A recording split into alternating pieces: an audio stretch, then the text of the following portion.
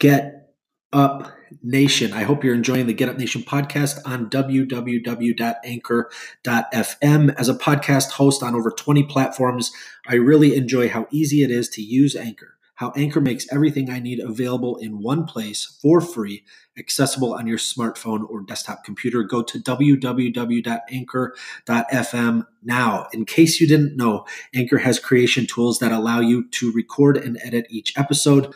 If you're concerned about the distribution of your hard work, don't sweat it because Anchor takes care of that too. If you're considering becoming a podcaster, I would highly recommend Anchor as your choice to begin sharing your content with the world.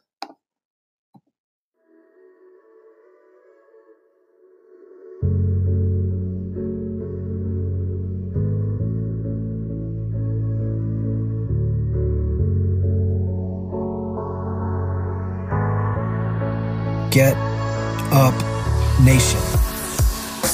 My name is Ben Biddick. I am the creator and host of the Get Up Nation podcast, where I serve individuals, organizations, and societies to develop and sustain resilience and perseverance.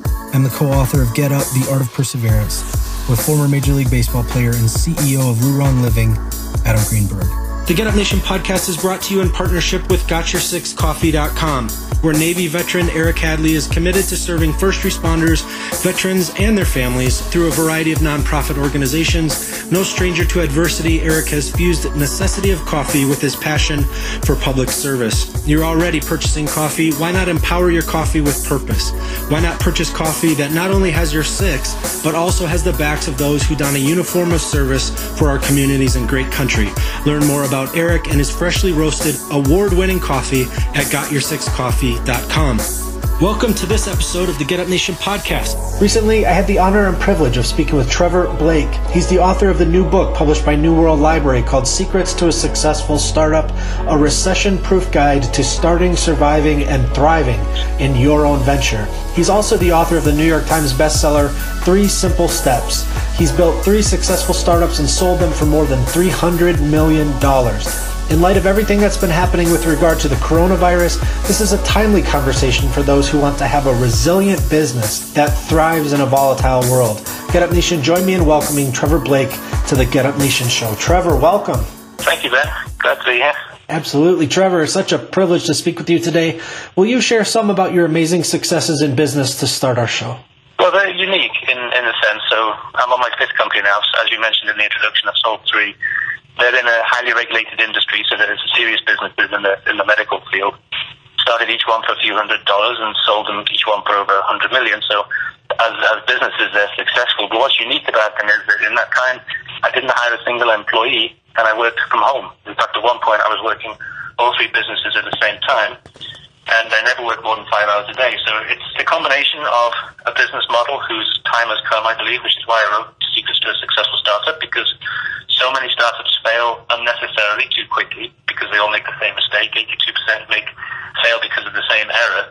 And so, when you look around a bookstore or go online, there's really no help for startups. There's thousands of books written by management consultants that can help you be a better manager or better in your career. But when it comes to starting your own business, there really isn't anything out there. And particularly this time, I felt we were really overdue for a recession, which is why I used the tagline, the recession-proof guide, and that's proving to be the case. There's nothing wrong with recessions. They're actually, I think, the best time to start a company. And so I wanted to get the book out there at the right time, and hopefully it'll be of help to everybody. Yeah, truly you have picked the perfect time. And that brings me to the first sentence of the intro of your book. It reads, Secrets to a Successful Startup is about how to conceive, plan, and launch your own business, one that is resilient enough to survive and thrive in today's marketplace. As somebody dedicated to serving people in the development of resilience, I was hooked at the first sentence. Will you share a little bit more about clearly your expertise in seeing this coming and getting this book out in a timely fashion? Yeah, I think not everybody sees recessions coming, and in fact, you can't. In fact, it's impossible to see it coming. You can only identify a recession when you're in it. So, but since 1850, there's been 47 recessions in the United States alone, and so we were, it was pretty obvious we were overdue one. Nothing wrong with them. Things go up, things go down. You just have to make sure that you're prepared for it and structured it suitably so that you can ride through that mini storm, if you like. But I think this one was so overdue because of the corporate stock buybacks that have been going on. All that tax money that was handed to corporations, it was supposed to be invested in growth, but most of it was invested in corporate share buybacks. And of course, that's just recently stopped. The last 3 months have been the lowest corporate share buybacks in the last 4 years. And inevitably, that tips the markets into a downward spiral. And that's what we're seeing and feeling right now. At least that's my opinion of the whole thing. So in anticipation of that, over the next year or two, a lot of people will find themselves in a position where they might choose to start their own company, or they're in fact forced to because they get downsized, which is a horrible word, but it always comes as a shock to people. And I want people to know that actually this is the best ever time to start a company, because when it's a bull market and you're a small company and you go, let's say you need some manufacturing done, and you go to the big manufacturers, they don't pay you any attention because you're too small, you're not important to them, they can't make profit out of you. But in a recession, their attitude changes completely. Instead of shutting the door in your face, they turn around and say, oh, come on in, I'm sorry we were brusque before, let me make you a cup of tea, how can we help you? So you're actually in a very strong position in a recession because there's so many available and accessible vendors to help you build a company quickly. We live in a culture of get big fast, and so you have to be structured to anticipate that, and I think there's never a better time. And let's get into that then. You celebrate the pioneering spirit in part 1 of your book. You move right into how to turn a moment of insight into a winning idea. You caution people about pursuing an idea for a business that involves what they enjoy or just have a passion for. Instead, you encourage people to pay attention to what makes them mad. Why is it so important for entrepreneurs to figure out what they want to change as they begin to build their business? I've never met a successful entrepreneur that set out to be a successful entrepreneur, and I include myself in that. I didn't grow up wanting to be a successful businessman, but sometimes things get under your skin and they make you mad, and it gets to the point where if no one else is going to do anything about it, I may as well do something about it. And that's how all my companies have started, but particularly my first company. I was aware of something happening at the company that I didn't agree with. I wanted to do something about it, and in the end I had to what little money I had to put my money where my mouth was. And I think it's true, Richard Branson says, don't bother starting a business unless it's out of a sense of frustration. I think that's a true thing. There's no greater sense of motivation than wanting to fix something that you feel needs fixing, or create something that doesn't exist that you wish existed. And the best examples of the most successful companies are like that. Netflix is an obvious example that came into being because the founder of Netflix, got charged a penalty for taking his video back late to Blockbusters and not rewinding the tape. And so he thought, there must be a better way of doing this. Why don't we do a sort of like a gym membership whereby you can rent the tape and you can keep it forever if you want. Or you can keep changing every week, and so you pay a subscription. And ironically, a few years later, it's Netflix that then ends up in streaming and takes Blockbuster out of the equation and doesn't exist anymore. And you see that happening all the time now. So I do believe that if you want a winning idea, and it's no use starting a company if you've just got another idea, or one that's already exists, or one that's slightly better. I work with the Chinese a lot, and they categorize investments in 3 ways. They say, is it a me too, me better, or me first? And I think to succeed these days, it has to be a me first. And so what is the me first idea? Well, really, it's something that needs fixing or something that needs creating. And I think that's your source of inspiration, really. I see. And as you get further into the book, you mention about a business plan being a work in progress because business never goes as planned. You talk about our volatile world, the amount of change that's happening. You write, the secret to success isn't the plan, it's the person holding it. Why is it important to remain flexible and resilient when it comes to a business plan? Well, things change so fast these days. Technology can create you out of business overnight, but it also can create an opportunity that you never anticipated. Before I started my first company, I was having dinner with the guy, George Rothman is his name. He's not with us anymore, sadly, but he had built Amgen from nothing to 60 billion. So, he's worth listening to. And I was waxing lyrical about this idea I had for my first company. He held up his hand and he said, Trevor, you don't know what business you're in until you get in the business. Just start and you'll figure it out from there. And I realized that was perfectly true. So most people's approach to a business plan is that, thought process is, I have to produce a business plan to show that I have plenty of MBA speak and that I can impress an investor. And that's not the case at all. The business plan is a process, not a document. And so it's a process you go through when you've decided you've got a great idea, you've decided to incorporate that idea. That's one step that I always think is absolutely critical, because for the lack of incorporating an idea, ideas fade very quickly and somebody else picks it up and you'd be kicking yourself later on in life. So once you've incorporated it, then you start the business plan process, and that means getting out and talking to customers, talking to potential vendors, sharing the idea with them, getting their feedback, finding out what else is out there that could be similar or could be improved with your great idea. So it's kind of a process, and it should be a lot of fun, and it's certainly not. It's not a case of sitting at the computer and writing a 100-page document. It's about getting out and talking to all the stakeholders who can become part of your new venture. And that's fun, and you learn so much. And it's really interesting when you do that process and you get out and talk to real people, which doesn't sound like genius, but it's amazing how many entrepreneurs I talk to who haven't done that. They've just produced a document in the computer and they think they know the business. But when you go out and you actually talk to real people, or you go to a trade show and you do a survey with people and things like that, there's lots of different ways of getting feedback. It's amazing how different your business starts to look than the one you thought you were going to build. And you may get lucky too and see opportunities that you wouldn't have known if you hadn't got out and done that. So it's definitely a process, and I've tried in the book, in Seekers to a Successful Startup, to be very careful not to, people are put off by the business plan process. But so to make it fun, to show ways to provide tools and techniques to make it fun, but also make it meaningful, so that when you finally get to the point where you say, okay, now I have a business plan, you know it inside out, and you can answer any single question that anyone might throw at you.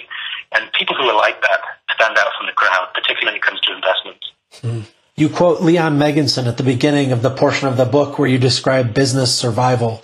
The quote reads, "It's not the most intellectual of a species that survives. It's not the strongest that survives. But the species that survives is the one that is best able to adapt and adjust to the changing environment in which it finds itself." What are some of your insights into adapting well to a constantly changing environment when it comes to building business?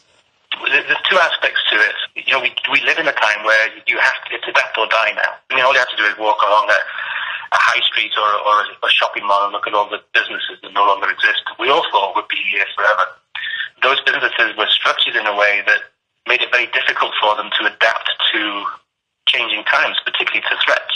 And you think of companies like Border Books. They were the mainstay on the high street, and they couldn't adapt to the internet, and they no longer exist. Or Circuit City, who would have? They were Circuit City was in the books, Good to Great and Built to Last by Jim Collins. We thought they'd be here for another 100 years. Doesn't exist anymore because they failed to adapt to the changing times, where the consumer started to get more power over the purchase decision, and they just kept to their old traditional way of doing things. They no longer exist. So you have to be adaptable mentally first.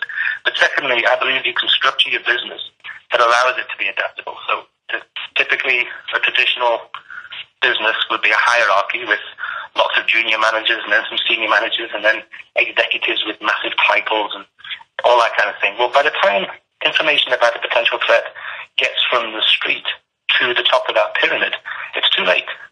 And it's also all the information has been filtered from one person to the next person in order to impress their boss, or to take away the fear because they fear they might lose their jobs, etc. So what I propose is a completely different business model for the startup. And I call it a hub model, but it's also called a model of alliances. And it relies on no employment. It relies on contracting with vendors who are experts at each function or experts at what they do: manufacturing, accounting, distribution, regulatory, sales and marketing. We live in an amazing time where all of that is available to us by the click of a mouse. And we can set up a fully functioning, a fully rounded, well-rounded business with a team of experts simply by doing a group or a model of alliances, just in simple contracting. And so that's the business model that I've used. I've used it over 5 times now. Very successful, and the side effect I didn't expect from that business model is it's much more profitable than building a traditional hierarchical structure. So it's the structure that's really important for adaptability, but also the entrepreneur's mentality. And there's tools and techniques in the book for what you can do to improve your ability to be adaptable. It's important because if you come from corporate, if you come from a traditional hierarchy, you come with a bit of baggage of attitudes and behaviors, and they don't work in the startup world anymore. You do have to be prepared to change. The Small Business Administration states that new businesses have about a 40% chance of surviving for 3 years or more, and most failures happen within the first 2 years. After that, the rate of business slows, but most businesses never make more than about $50,000 in annual receipts. How can entrepreneurs and business owners succeed by strategizing cash flow from the beginning? The non-employer business model is a huge help in that, because the biggest cause of failures is cash flow mismanagement. I find when I talk to entrepreneurs, especially new entrepreneurs, there isn't really a strong understanding of cash flow management. People understand cash, they understand revenue, and to an extent, I think they understand profit, but they don't understand cash flow management.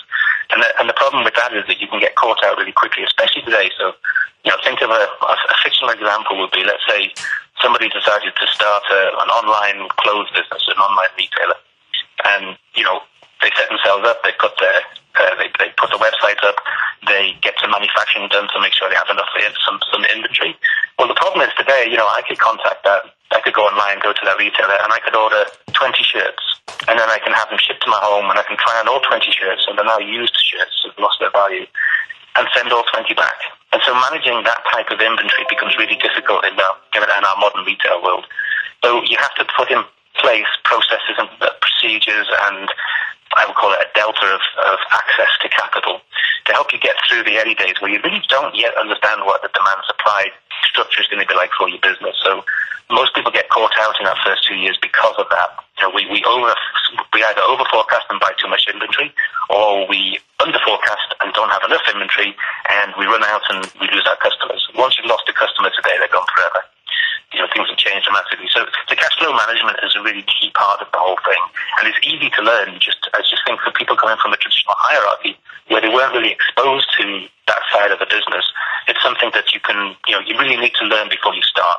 Once you learn it, then you have a huge advantage over most of the small businesses out there. You've discussed how important it is to earn customers' trust. How can you get to know your clients so well that you know what product and service suits them? Well, the business planning process is the starting point for that, because it's a tremendous surprise when you get out and talk to who you thought was going to be your primary customer, and you share your ideas with them and what the prototype may look like, and the feedback you get tells you that this would have failed if I'd gone out with this without doing that process. So that is a really important part. And in that part, they become partners rather than customers, because they know they've been involved in the startup, they've been involved in the decision-making process. So those initial customers become, your partners for the life of the business. Really, that's a really important part of it. The second thing is, we live in a day where one bad review can really send you spiraling out of control. So if you don't, it's not about keeping customers happy anymore. It's about delighting customers.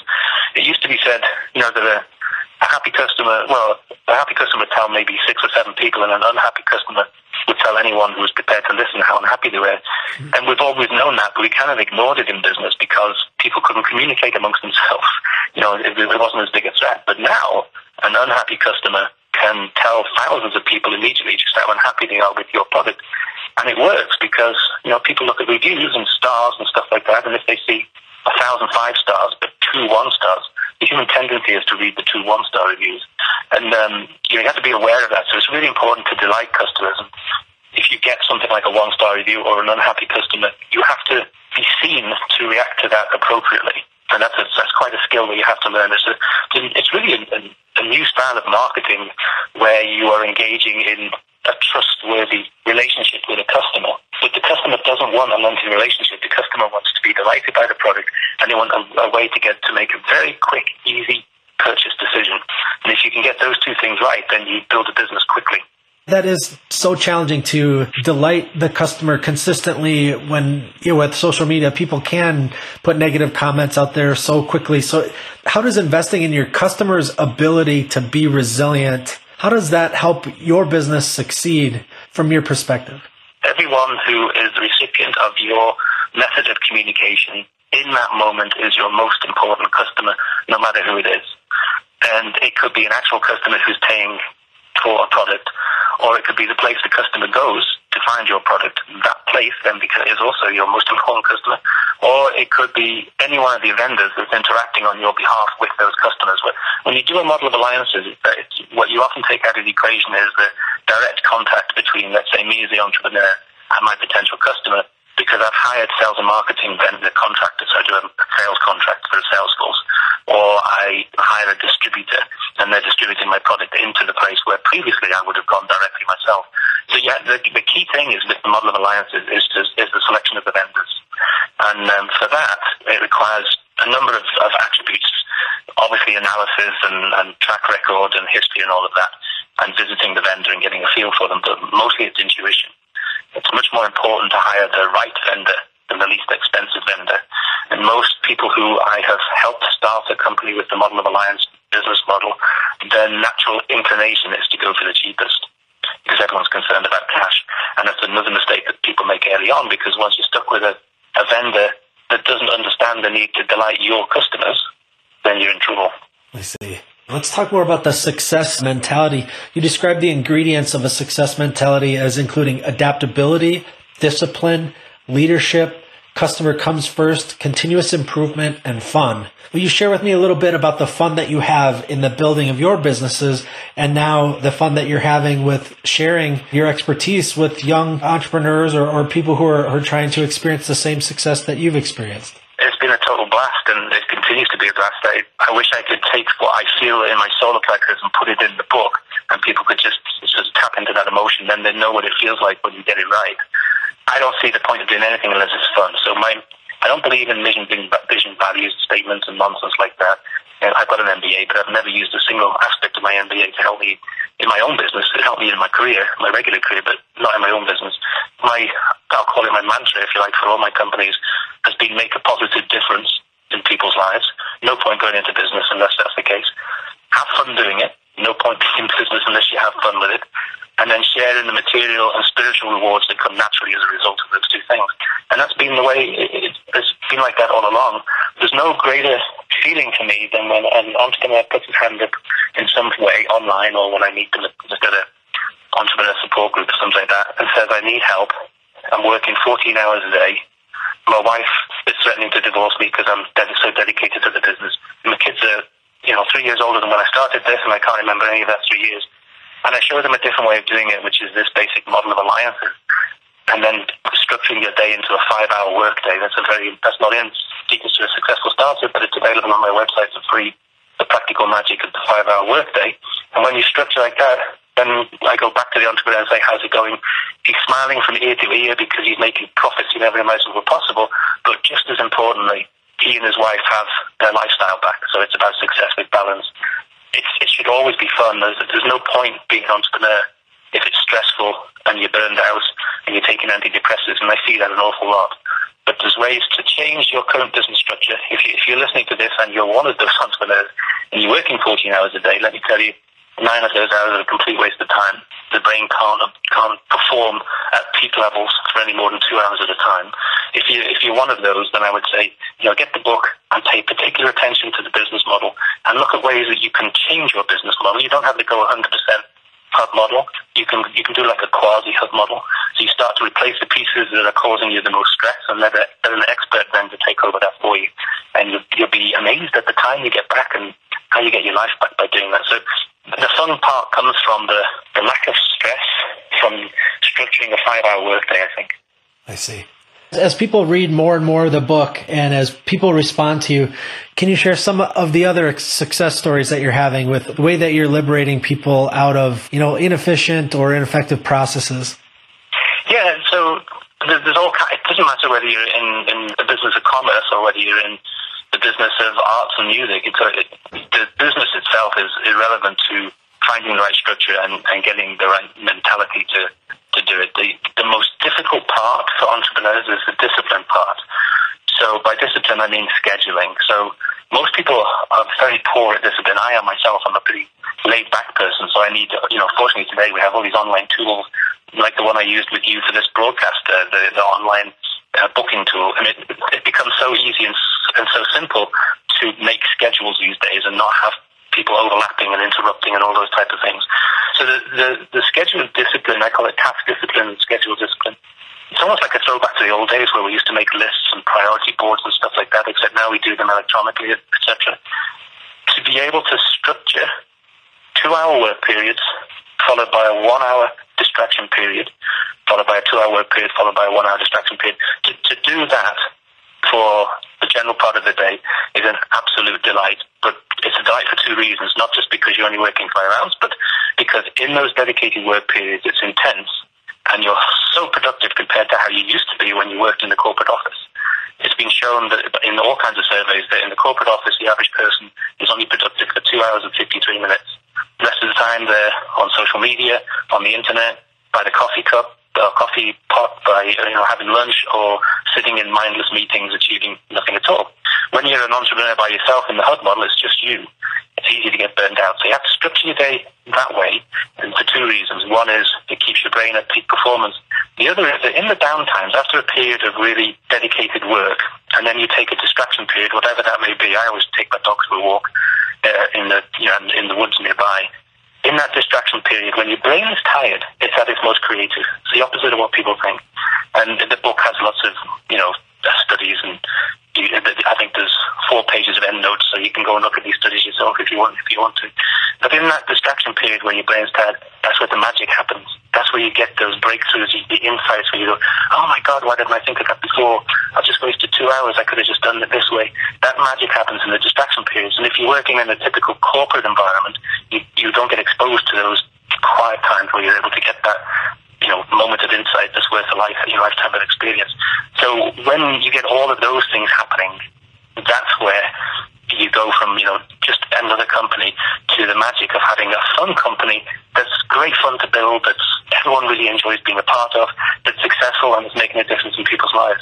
It's only because you structured your day sensibly to allow your brain to achieve 2 things. One is be productive during the analytical times, and be super productive during the distraction times when you get those moments of insight. I hope whoever buys the book and reads the book, I hope that's what they get from it.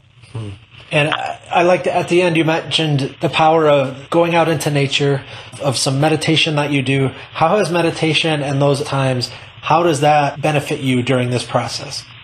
I couldn't imagine my life without it. I started, I come from a family background. I grew up really poor, and a family that was very pragmatic, so I would never dare use the word meditation in my family environment when I was growing up, and they would have laughed at me if I'd even hinted I was interested in it. But I was also it was a time when I was suffering from sectarian bullying. I'm talking about serious stuff, with bats and shotguns. So to get away from my tormentors, I used to hide in the public library, and I hid in the reference section because I knew they were so dumb they were never going to go there. And that's when I started just pulling books off the shelf to kill time, and I pulled up a biography, and then I loved it because it was someone who was in an even worse situation than I found myself, and they'd become this hugely successful business person. So then I just developed a voracious appetite for reading biographies, and then I started to notice, probably after I was like 20 or 30, I started to notice these common behaviors amongst all of these brilliant people. They weren't just entrepreneurs, they were scientists and adventurers, and it was a magical time for me to learn that people could overcome difficulties like I was feeling that I was facing and still have this amazing life. But I noticed these common attributes, and one of the most obvious ones was they all had a method of meditating, even if they didn't call it meditation in their time. Like Henry Ford, you go to his old derelict farmhouse where he grew up, and he'd sit on a rickety rocking chair, and he would just think. He'd just sit there and try not to think, and I thought that was magical. So I was also so young and naive. I thought, well, if it works for them, I'll give it a go. And I became sort of addicted to waking up half an hour in the morning before I have to get up. So I would wake up half an hour before I would normally wake up, and I do 20 to 30 minutes of just sitting in a chair, trying not to think. And I didn't understand the process. I just did it, and it changed my life completely. In the book and in 3 Simple Steps, I describe the process. It's a very scientific process of how the brain behaves during that time when you're trying to do nothing. The 100 billion neurons are like little kids being let out to play for the first time, because for the rest of the time they have to work really slowly to help us use our electronic devices, or for us to do calls like this where my thoughts are going so fast, but it takes forever for a thought to become a word that someone can understand.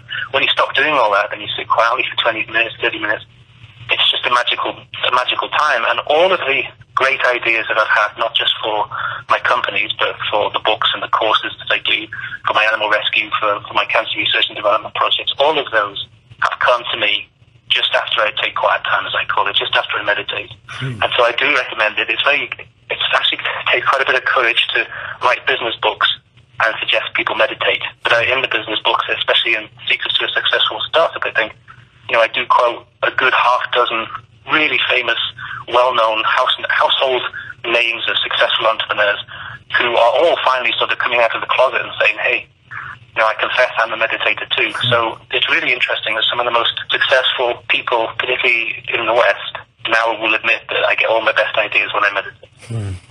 Trevor, I always end the show with 6 questions to help my listeners understand the why within my phenomenal guests. Will you run through these 6 quick questions with me? Yeah, sure. Who are you thankful for today? My wife and my mother, who introduced me to my wife 40 years ago. They're such strong female spirits with fantastic... My mother unfortunately died when I was 21, but from cancer. But they had such strong knowing, as I call it. They just know stuff. And they taught me... My mum used to tell me, she said, stand up tall, look the world in the eye. You can be anything you want to be. And when she was telling me this, she was dying of cancer and we lived in a derelict farmhouse. But I believed her, and I saw in her eyes what indefatigable looks like. And it stayed with me forever. And then when I was taken for chemotherapy one day, a nurse came out of the side ward and they hugged, and I could tell they had a bond. And I was just, struck by Cupid's arrow, and we're still together. And so my wife and my mother are by far the biggest inspirations that anyone could ever wish to have. And now that we've covered who you're thankful for today, what are you thankful for today? Gosh, quick answer to that.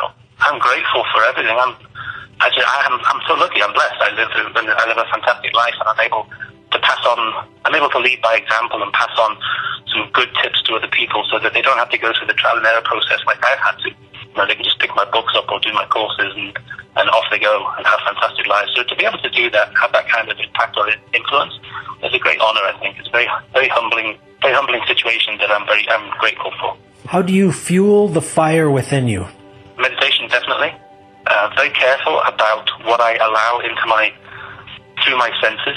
So I don't watch sensational TV headlines. I don't watch shoot-'em-up movies, and I have no social media other than private Facebook groups, which is sort of safe haven for everybody. And you can join them if you go to my website. You can join those private groups.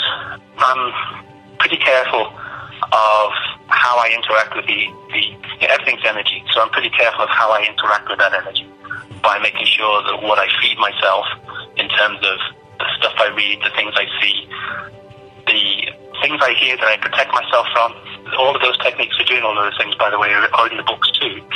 I think it's very important to prepare for success. So overnight success is fleeting.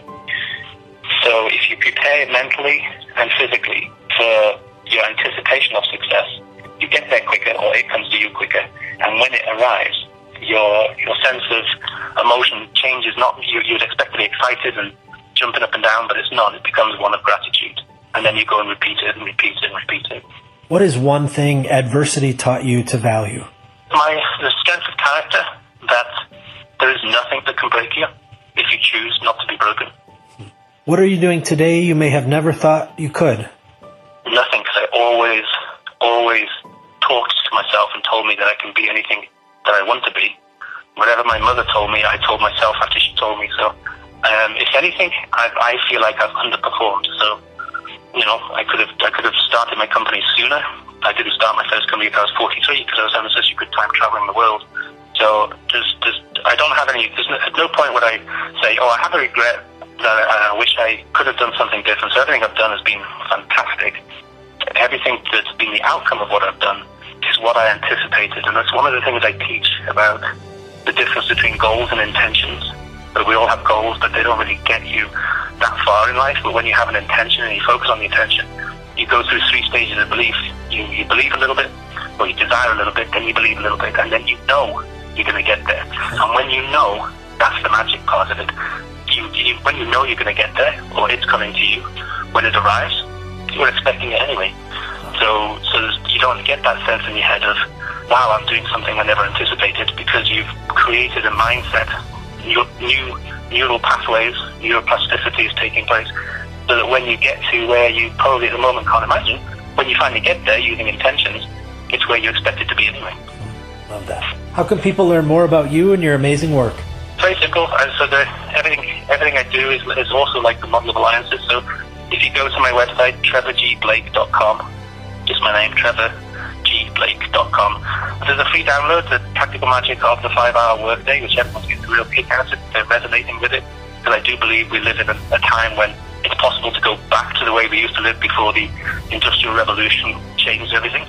And then from there, you can look at some courses that are extremely popular and have fantastic testimonies. So there's courses you can do, or the books you can buy.